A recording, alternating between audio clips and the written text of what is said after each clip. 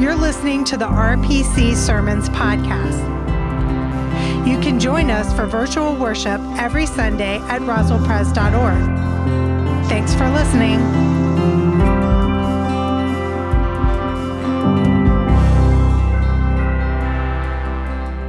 Amen. So wonderful to welcome two young people into the life of faith here at Roswell Presbyterian Church, and we're so glad each of you is here today. We continue our summer sermon series, The Incredibles of Faith, by looking at the life of Joseph. Joseph's story is told in the book of Genesis, where God uses him kind of unexpectedly to save many people in a time of drought and famine. Here's a little overview of Joseph's life. He was the 11th and favored son of Jacob. His father gave him a coat of many colors. It was turned into a famous musical. His brothers were very jealous of this coat. So jealous that they sold him into slavery into Egypt. Through a complicated set of unfortunate circumstances, Joseph finds himself thrown into a dungeon. But there he develops a reputation for interpreting dreams. And now Pharaoh, the Pharaoh in Egypt, has had a disconcerting dream that no one, not even the skilled magicians, can interpret. And so that's where our passage takes up today. I'm going to read two verses from the end of the story. Verse 39 and 40. So Pharaoh said to Joseph, "Since God has shown you all this, there is no one discerning and as wise as you. You shall be over my house, and all my people shall order themselves as you command. Only with regard to the throne will I be greater than you." This is the word of the Lord. Thanks be to God. Let us pray. Gracious and loving God, we ask that in the next few moments you might be our teacher, that in Joseph's story we might see our own story, that we might see the signs in the background of our lives just as Joseph did. Now may the words of my mouth and the meditations of our hearts be pleasing in your sight, our rock and our redeemer. Amen. I saw the sign and it opened up my eyes. I saw the sign. This line by the Swedish pop group Ace of Base was omnipresent on the radio in the 1990s. And people of my age cannot forget it or wipe it from their memory. And I can think of few lyrics that describe Joseph's journey of seeing signs that open up his eyes, that transform his life and transform the world he lives in. And it's my hope that the next time that song comes on the radio, you will remember Joseph's story. Last fall, my family was working from my in-laws' beach house on the Georgia coast. We were blessed to have it because after a long day of talking on the phone, sending emails, Zooming, which is now a verb, it came time to cleanse our technological palate. And so we were able to go for a walk on the beach. One evening around dusk, Major was running up and down the beach as the giant waves came crashing into the surf. It was beautiful, but honestly, it was a little scary because these waves were so big and so powerful. We kept a close watch on Major as we chatted with the only other couple there on the beach. And out of nowhere, I feel a touch on my elbow. And I turn around to see an older gentleman, probably in his late 70s, with what appears to be his girlfriend or his wife. He has swim trunks on, but no shirt on and his bare feet. I say, "Can I help you?" Was this a sign? Joseph was the kind of man who could read signs. When he found himself imprisoned in Egypt, he worked hard there in the prison and eventually rose to the rank of overseeing the entire prison. There in the prison, he had a reputation for interpreting dreams. God was sending signs to people through dreams. And so one time, Pharaoh's chief baker and his chief cupbearer found themselves there in prison, and each of them had dreams. No one could interpret them. And so they bring them to Joseph. And Joseph interpreted them. And in his interpretation, Joseph said that the chief cupbearer would be reinstated to his former position in Pharaoh's palace. Unfortunately, the chief baker's life would come to an untimely end. And as you read the story, everything unfolds exactly as Joseph predicted. Joseph could read the signs for people in need. He could read the signs for people in need. He knew when they needed help. Are you the kind of person that can read the signs of someone in need? This is a skill. I was trying to think about maybe the most prominent instance this has happened for me when I've witnessed this, and it took me back to, I think I was in college, and I can't even remember. I was stuck on a flight at Chicago O'Hare Airport. And I was towards the back, you're sitting in that tube, you're cramped, they're waiting, you're waiting, they don't tell you how long, much longer you have to wait, and this child, this baby is screaming. And this single mother, I don't know if she was single, but she was surely alone, was holding the baby. And the baby's coming unglued, she is coming unglued, and everyone else is becoming, shall we say, agitated. People are starting to say things under their breath. I'm a little worried we might have an insurrection. And across the row, this woman gets up. I couldn't believe it. This woman gets up, says, "Hey, honey, can I hold her for a minute?" The woman is just bawling, collapses in her seat and says, "Here."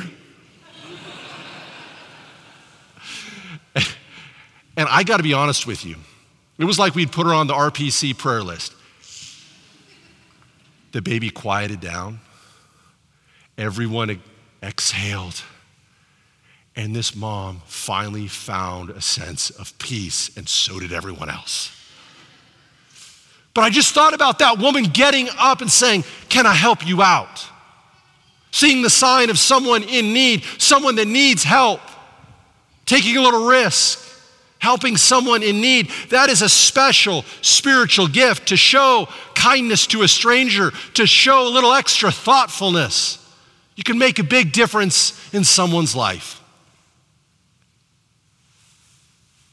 Found myself there on the beach. The man says to me, "Are you going to be here for about 15 minutes? I said, "Yes, I think so."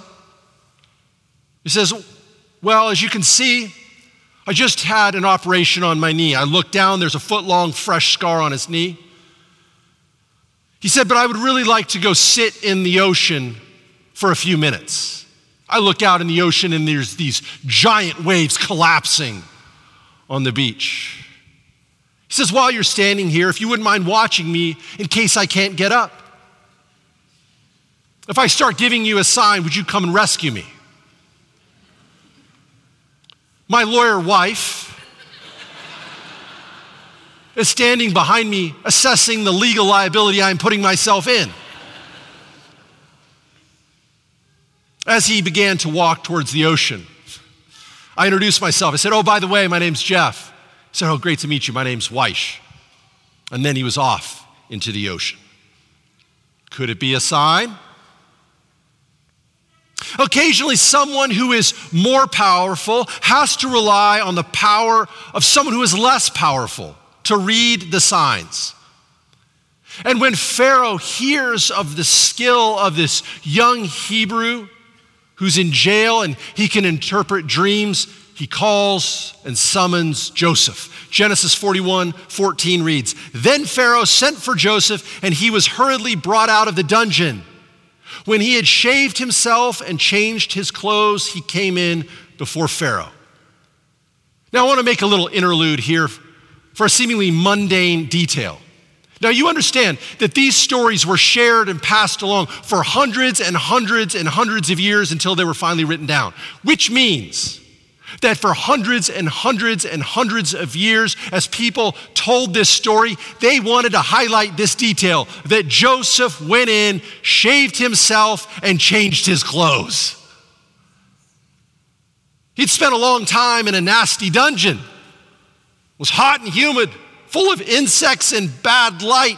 He had minimal personal hygiene products. Probably looked a little disheveled, smelled a little ripe.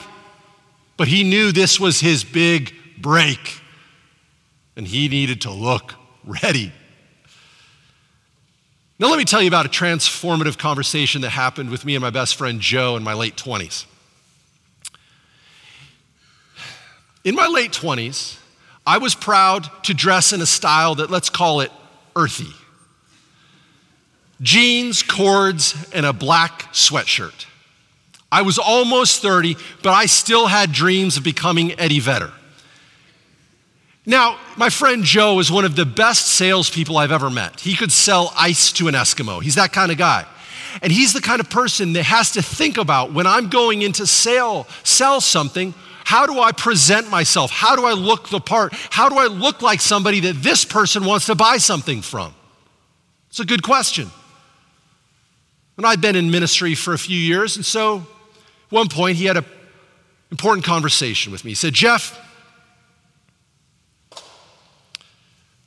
I know you still want to be Eddie Vedder, but that ship has long since sailed and it was never in the harbor. But if you want people to take you seriously, if you want to advance in your career, you have to look like it. He says, Jeff, you have to dress for the job you want. You have to dress for the job you want. And ever since that conversation with Joe, and based on this passage, I call it the Joseph principle.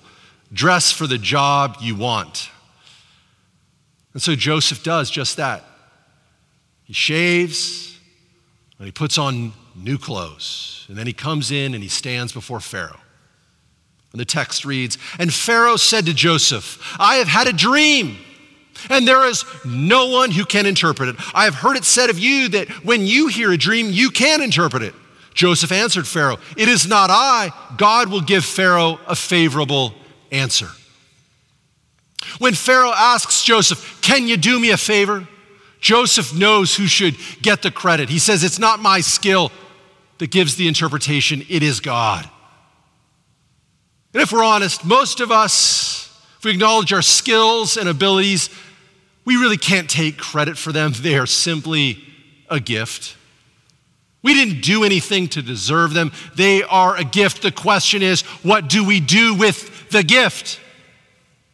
And Joseph says he will do a favor for Pharaoh, but it is really God at work. And so Pharaoh tells Joseph his dream. Listen to this dream. You thought you had dreams. Listen to this. In my dream, I was standing on the banks of the Nile, and 7 cows, fat and sleek, came up out of the Nile and fed in the reed grass. Then 7 other cows came up after them, poor, very ugly and thin. Never had I seen such ugly ones in all the land of Egypt. That's serious. The thin and ugly cows ate up the first 7 fat cows, and when they had eaten them, no one would have known that they had done so, for they were still as ugly as before. Then I awoke. I fell asleep a second time. And I saw in my dream 7 ears of grain, full of good, growing on one stalk, and 7 ears withered thin and blighted by the east wind sprouting after them. And then the thin ears swallowed up the 7 good ears. And when I told it to the magicians, there was no one who could explain it to me. One of the commentators I read on this passage said there's an interesting instantiation or example here of somebody who's in power confronts a power that they cannot control. Pharaoh's the most powerful man in the land. He controls his own life, the people around him, and the kingdom. And yet here, with the dream, God has sent him a power he cannot control. And if you trace through the Bible, you'll see this happen all of the time. People in power confronting a power that they cannot control. In the Gospel of Matthew, remember Herod, has a vision that the Messiah, the King of the Jews, is being born. He kind of fakes like he wants to go worship, but we really know that he wants to kill the baby. And he has that dream, but guess what? He cannot figure out the location of the Messiah. Or at the end of Jesus' life, when he stands before Pilate, and Pilate's heard all these great stories that Jesus has been working miracles, signs, he's been this tremendous teaching. He says, give me a little. Show me. I want to see what I've been hearing about. Remember what Jesus does? It's kind of a mystery. He remains silent. The powerful are brought to their knees. They confront a power that they cannot control. And so what do they have to do? They have to do what Pharaoh does. He has to turn to this lowly Hebrew prisoner. And so Joseph comes in and he interprets Pharaoh's dream. And this is what he says. It is as I told Pharaoh. God has shown to Pharaoh what he is about to do. There will come 7 years of great plenty throughout all the land of Egypt. After them there will arise 7 years of famine, and all the plenty will be forgotten in the land of Egypt. The famine will consume the land. The plenty will no longer be known in the land because of the famine that will follow, for it will be very grievous. And the doubling of Pharaoh's dream means that the thing is fixed by God, and God will shortly bring it about. And so we hear right here, Joseph rises to the occasion. Pharaoh's been given a sign that no one, not even his personal magicians, can interpret. And Joseph, with God's insight and his courage, interprets the dream, rises to the occasion, and says, you need to prepare for famine. You're going to have 7 years of plenty, but then 7 years of drought, and you need to get ready. There will be times in your life where a sign is presented to you. And the question is, will you have the courage, will you have the intestinal fortitude to rise up and rise to the occasion, to respond to the sign that God has given you? I talk a good game, but I've only done it several times. After about 20 minutes of standing there on the beach, I see the elderly man waving his hands in the surf as the waves continue to pound him. Then his girlfriend turns and looks at me, and she's waving her arms. And I say, there's a sign. He's not waving, he's drowning. It's my time. And I spring into motion. I kick off my shoes. I tear off my shirt like I'm David Hasselhoff in Baywatch. Dress for the job you want. And I run towards the ocean. I sprint down the beach. Sand is flying behind me as I kick up my heels, and I throw myself into the surf, beating off the waves, and I run up to Weish. I grab him in my arms, and I carry him out. And as we escape the ocean, I set him down on the beach, and we walk arm in arm up to dry land. And I can't tell you how good it felt to see the sign and respond to someone in need, to offer help, to make a difference in someone's life. To see a sign and respond to the challenge is a beautiful thing.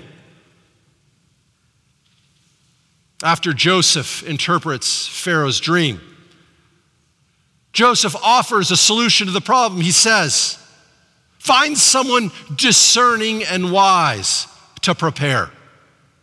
The first 7 years, save 1/5 of your crops. Put them in storage. Then in the second 7 years, begin to distribute them and ration them out carefully so that everyone can be taken care of. The text then reads in verse 37, the proposal pleased Pharaoh and all his servants. And I love what Joseph has done here. He's kind of set himself up as the solution to Pharaoh's problem.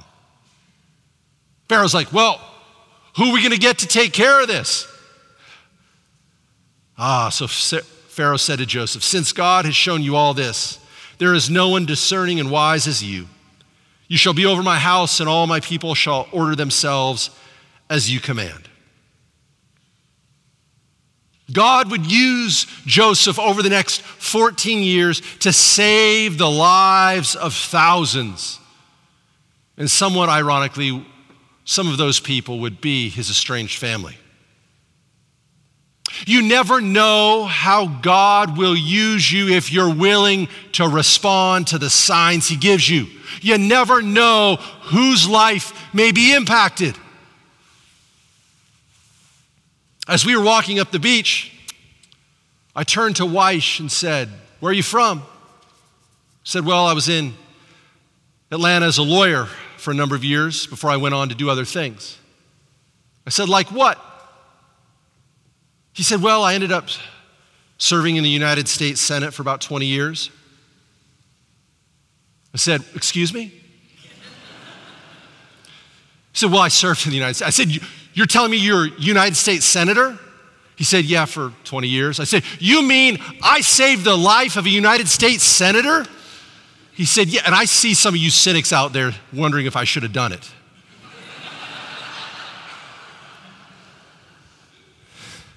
I said, "Well, I'm a Presbyterian minister, and I got to tell you, I'm going to use all of this story with my congregation."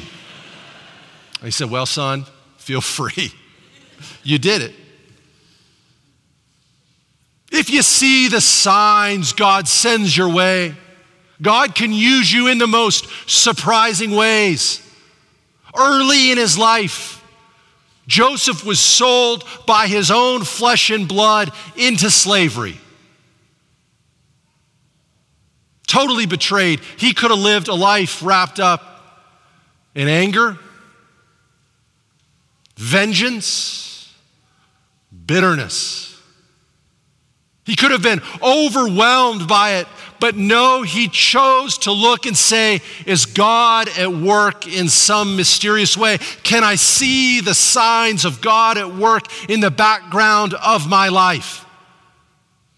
And so in prison, he responds by working with excellence. He finds himself put in charge of the prison. He works trying to serve those in need, interpreting their dreams. Develops a reputation for interpreting signs. And then when the Pharaoh has no one to turn to, they turn to Joseph, and Joseph sees himself as the man for that moment in time, and he responds to the need. And God uses him to save thousands there in the land of Egypt. And then, when his estranged family comes and they stand before him and they realize who it is, they become worried. And then do you remember what Joseph says? "Oh, what you meant for ill or what you meant for evil, God meant for good." Who knows how God is at work in the backdrop of your life? But be on the lookout. Have the eyes to see the signs of God at work. Joseph saw the signs and it opened up his eyes. Let the signs of what God has done for us in Jesus Christ shine through to us. And let us have the courage to respond to it. Let's pray. Gracious and loving God, we thank you for this wonderful story of Joseph, how he responded to the signs. May it be an inspiration to us. May it point us in the right direction so how we can respond to the signs you give us in our lives. In your name we pray. Amen. You've been listening to the RPC Sermons podcast. Please let us know you're here by visiting roswellpres.org and signing our digital friendship register. May the grace and love of God be with you today and throughout the rest of your week. Thanks for listening.